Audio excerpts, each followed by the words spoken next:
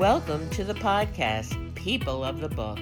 I'm your host, Meryl. We're proud to be part of the Authors on the Air Global Radio Network. We chat with authors and storytellers in thought-provoking and intimate interviews, all with a Jewish twist.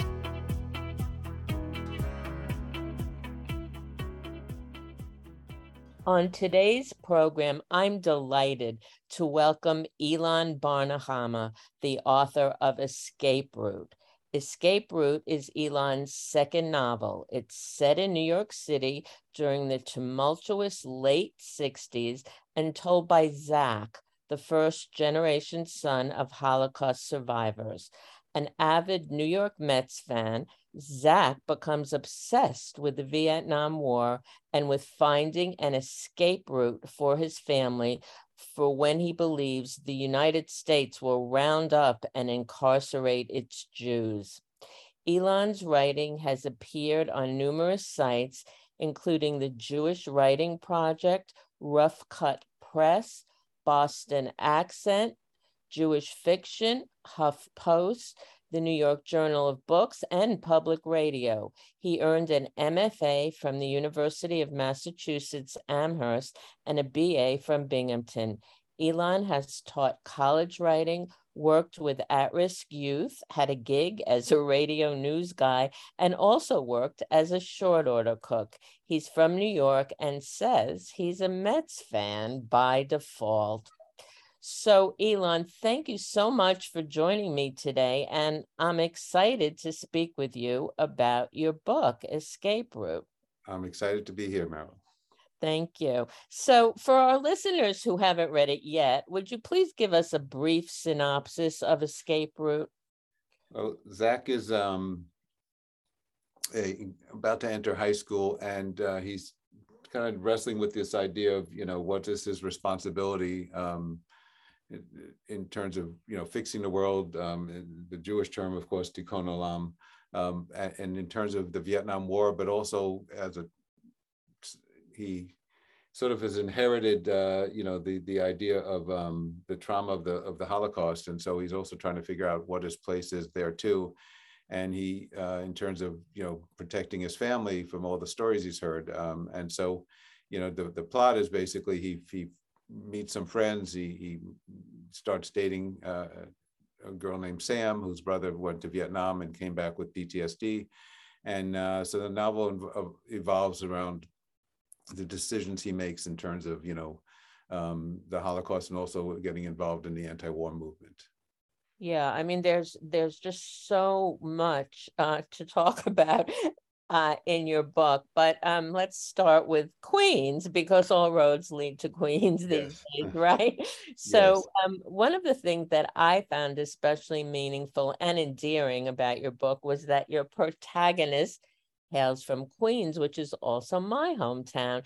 And it's incredibly accurate, your description of Queens, to the mention of SP. Why did you decide to set the book in Queens? And tell us about SP and why you mentioned it. And I'm also curious how much of the Queens experience was based on your own. Well, I did grow up in Queens, and it's Staten Island is a whole nother story, but Brooklyn was settled much more. Queens, for those who remember Gatsby, was basically a barren wasteland for many years, to get to Long Island. But it's it's a 15-minute subway ride to the city, but it's not right to Manhattan, which, if you grew up in anywhere in New York, you call Manhattan the city, and the rest of the boroughs have their own name. Exactly. Yeah, and I still do that despite living outside of New York. And it had a real sense of community. And I grew up in Regal Park, Forest Hills area near Queens Boulevard, and SP I wanted him to be sort of his math prodigy stuff comes out in the book. Yeah, tell us what SP So stands for. they do, SP is a special program where you do 7th, 8th, and 9th grade together. Junior high Right. back then was 7th, 8th, and 9th. Now it starts in 6th. Right. It was the special progress. That was Progress, sorry, yeah. See, I forgot that I called it a program. And they basically truncated 7th, 8th, and 9th, and made 8th grade seem useless. Right. And I wanted him to sort of advance, so he's a little younger and gets put in math classes with older kids. And because math was the one class you could move forward in, sort of chronologically, to algebra, to geometry, to trigonometry, and then to calculus, whereas other honors classes you didn't really move forward. And so I wanted him to be younger, for a variety of reasons. Some of it just for the humor, and some of it for the whole starting to like girls and being the younger kid. It makes it awkward, and he was awkward anyway. But it was just one of those unique things at the time, the SP program, that I just couldn't resist putting it in anyway, because I still could have had him as a math prodigy without it. Well, I'm sure all those who knew about SP or were in SP will be interested in reading your book. So how much you say you hail from Queens. How much of the Queens experience in the book was based on your own? I like to say it's biographical, but not autobiographical. So I certainly enhanced a lot of it. There's a lot of it was taking the subway, Queens Boulevard, the apartment buildings, and the parks that we hung out at. And then, venturing, finding the freedom of the subway at 10, 11, 12 years old, back then was just opened up Manhattan, which was like going to a new country. So a lot of it is based on it. Some better, some worse, certainly added characters and things, but there's a group of friends who I'm still friends with from those days, and they kind of make their way into the book in different ways, kind of combined into characters. Yeah, so I'm going to ask really the same question about the time period in which your book is set, the late 60s, which was a very tumultuous time for a young person to be growing up. Tell me, did you have to do research to recreate the angst and turmoil of those times, or did you remember it, or did both? How did you you have a lot of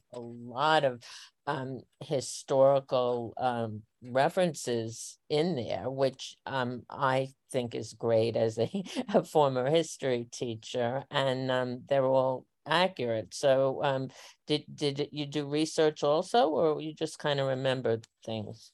Well, I certainly had to do research to make sure I had the right time and the right place.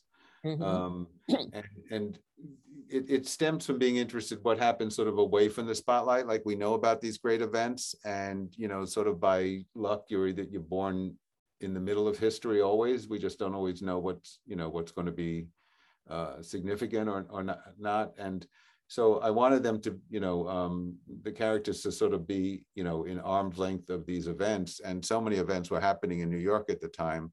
So I did a lot of research to make sure when certain protests were happening, just to make sure. But those couple of years, 68, 69, 70 were, between the assassinations and the Chicago Convention and things, were just so, and Woodstock and the moon landing. And it just seemed like it was nonstop. The My Lai incidents and Chicago trials, Chicago 8, and I can't even remember them all now. But but it was to put the characters in arm's length of great moments and see how they responded. And in New York, as you know, it was pretty easy to be close by to these events, and they weren't at all the events, but they still affected them. The Stonewall event. Yeah. And it was very well done in the book. So the war in Vietnam plays a very looming role in your book. I think you did a great job involving the reader in the protests, the despair, and the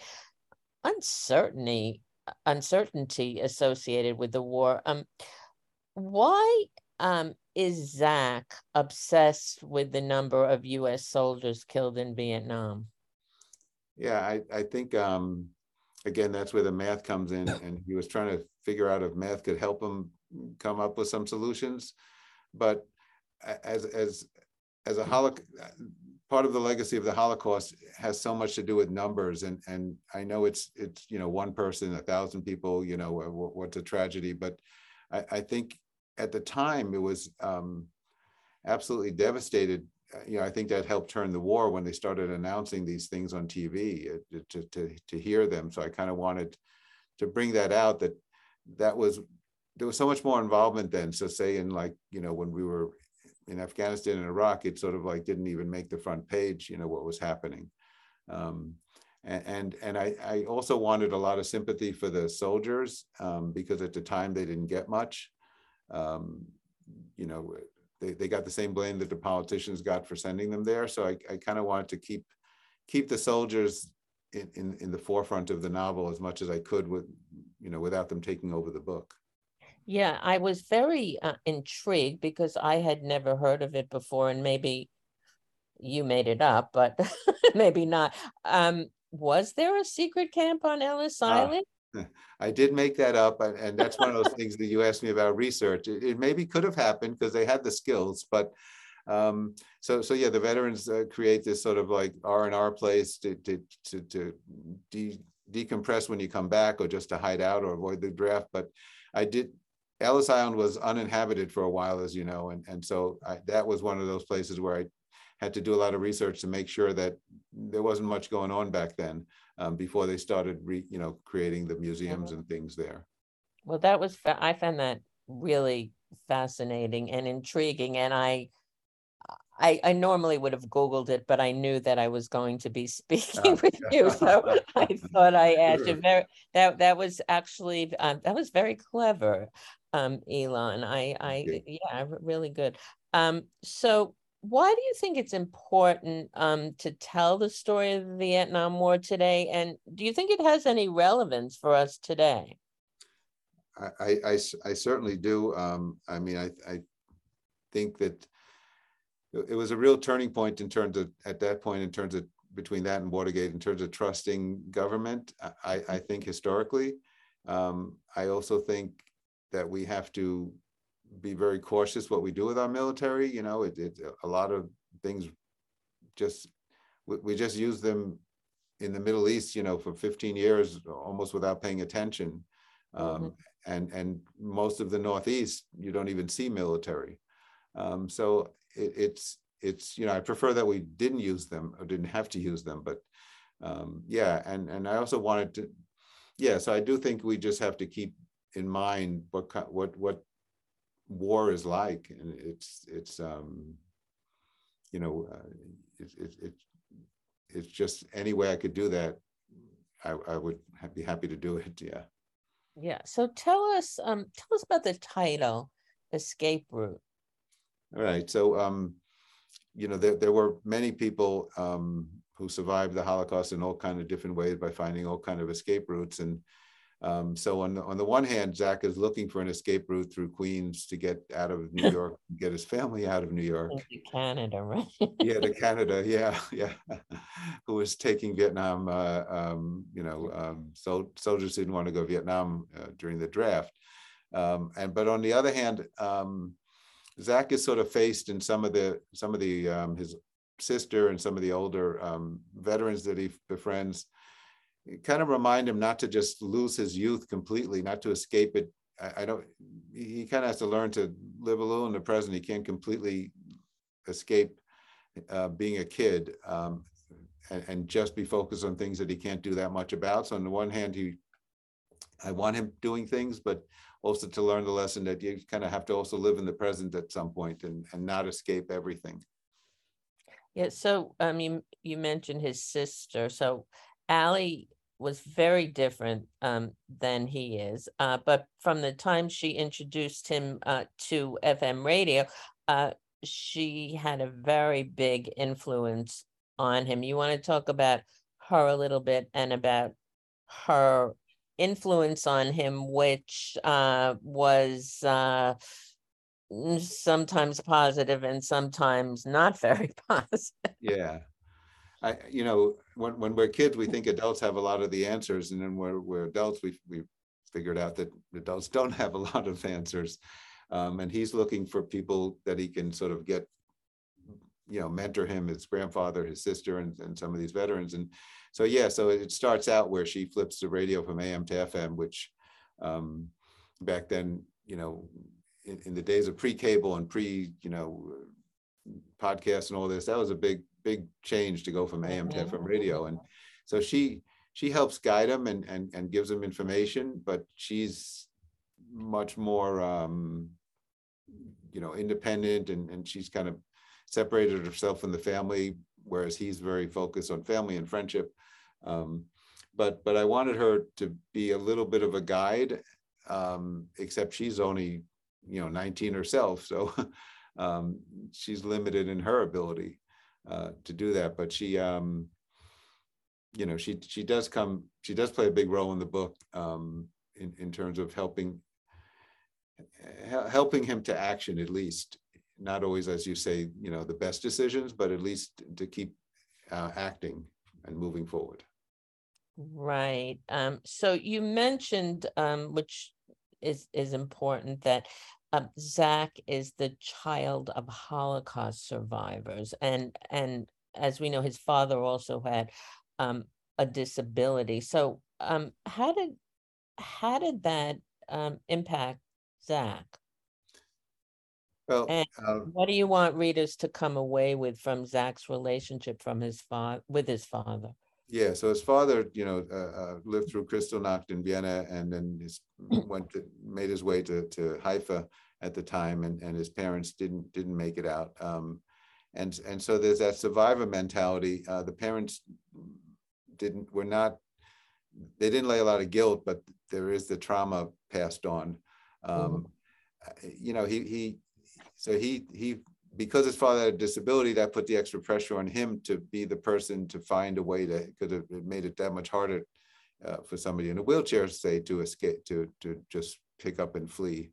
So I just want to sort of add an extra challenge, and it also gave a reason why Zach was the one who would be in charge. And maybe, again, he's mistaken there. His parents were certainly aware of the same things and could figure out themselves how to get to Canada. But it just, in his mind, that gave him a greater responsibility at a younger age. It also, the fact that his father had polio, which is now rebounding, as you know, gave him also a lot of challenges in terms of his religious upbringing and things like that. So I kind of wanted to use that as a catalyst for his questioning a lot of things. On the one hand, his parents survived, and the other hand, they had new challenges.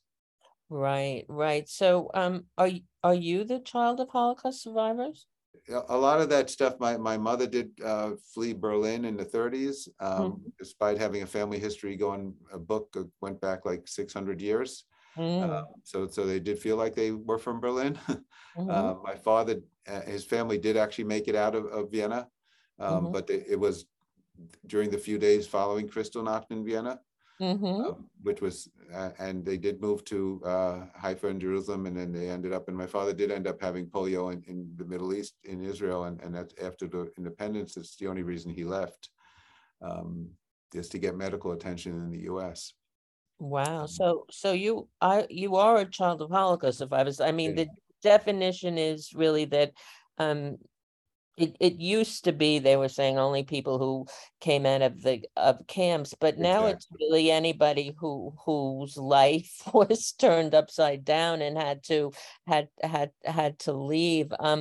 So as the child of Holocaust survivors, do you think that you have this has impacted you, or that you have a special responsibility to incorporate that into your books? I mean, Absolutely. I feel I have a responsibility. My books are also post-Holocaust, but I am I am not the child of Holocaust survivors. I was just wondering, as a child of people who were really had their lives turned upside down, what is it meant for you, and how has it impacted your writing?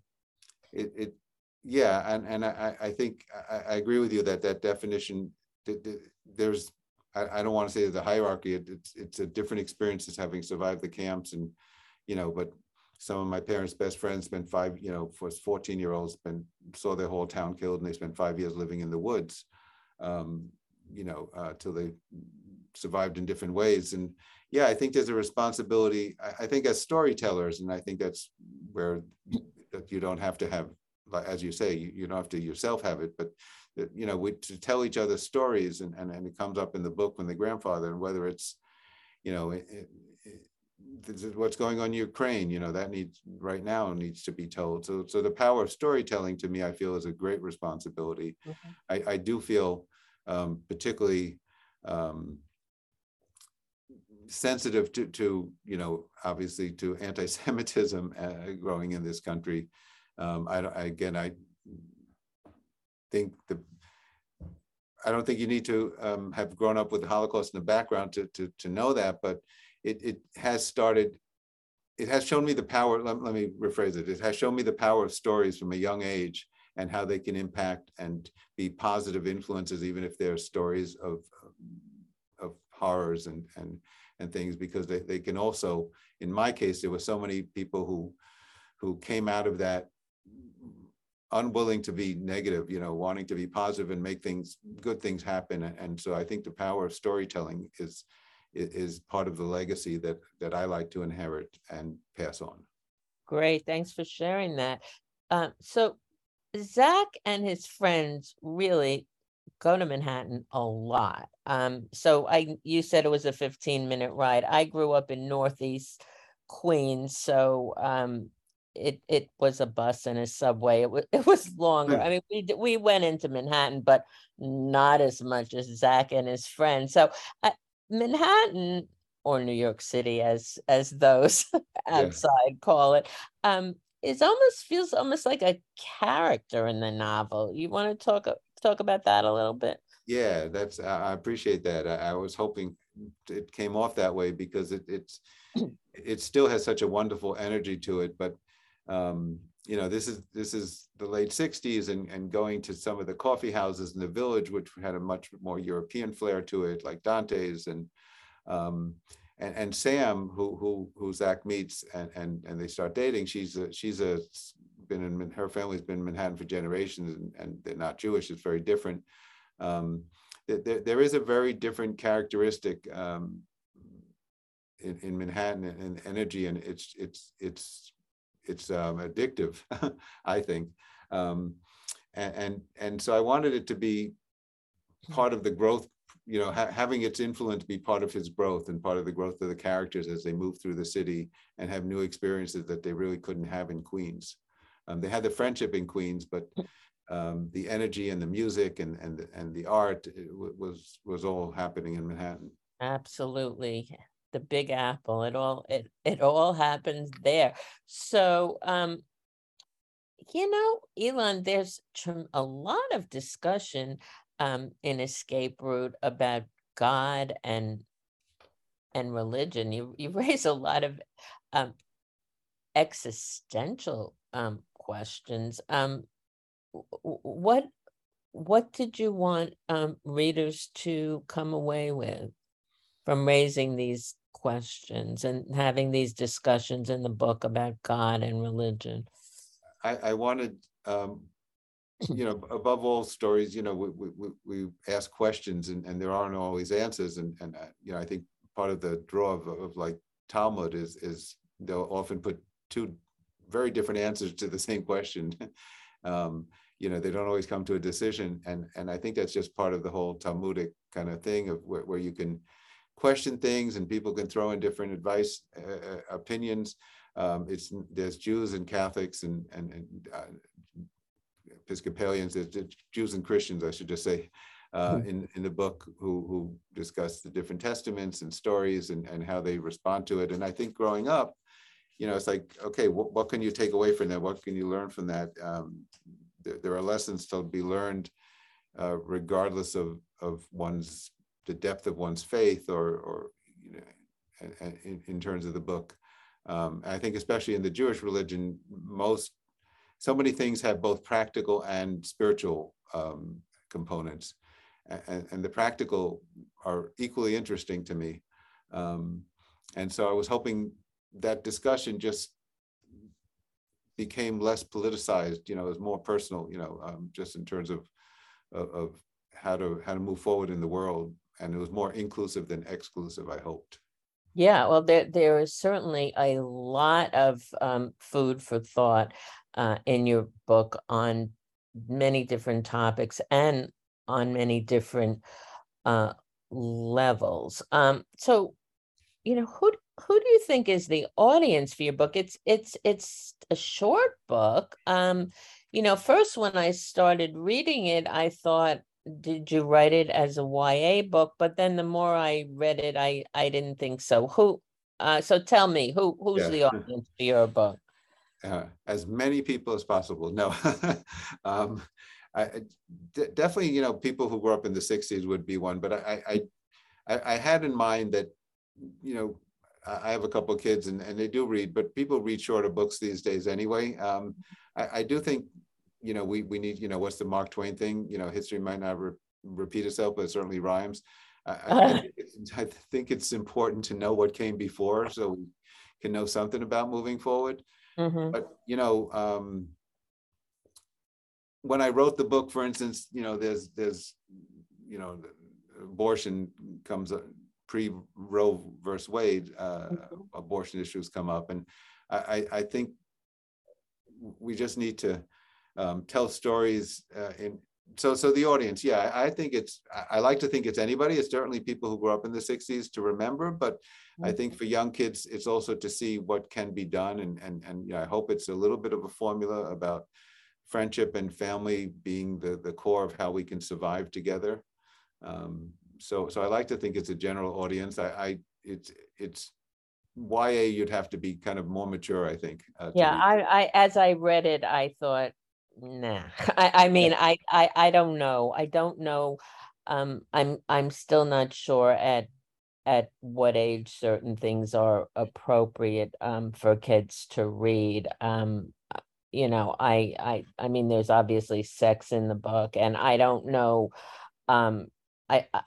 I don't know the answer to that. If you do, let me know. I wonder, is high school appropriate? Maybe, I don't know. Yeah, I'm with you on that. I mean, high school kids are exposed to so much more, than we were. But still, I think it's geared toward an adult audience to hopefully, resonate both in terms of activism and memory. Right. So, what are you working on now, Elan? I'm working on something a little more current. Well, not so current, I guess, because it's taking me time. But somebody runs the Boston Marathon in 2013 and finishes 10 minutes before the bombs go off. And he's also from Queens, and a lifelong New Yorker who's teaching high school at the time. I taught high school very early in my career. Oh, you did? So did I. Where did you teach? I taught I lived in Western Massachusetts in the Northampton area. Oh, wow. I taught in Port Washington, New York. Wow. Oh, okay. Yeah, I know. Did you teach American or world? I taught English. I taught English. I taught American history. Yeah, you said you had a history thing. There you go. Yeah. So and a lifelong history high school teacher, and he decides he's single at the time. He decides to just pack it up and just live somewhere else for the sake of living somewhere else, and goes off on an adventure. Decides it's time. He's in his 50s, and the question is, can you make new friends in a new life at that age? Interesting, interesting. Well, we'll look forward to that. So you don't have a timetable for that yet? No, I'm somewhere between, on a given day, halfway done or a third of the way done, depending on. Okay. Yeah. So it looks like our time is running short, Elan. Is there anything you would like to add? Do you want to tell people where to find you or anything else about your book Well, or book? you can Yeah. certainly find me online, and elanbarnehama.com, or just follow Escape Route on, any of the book sites, any of your local bookstores.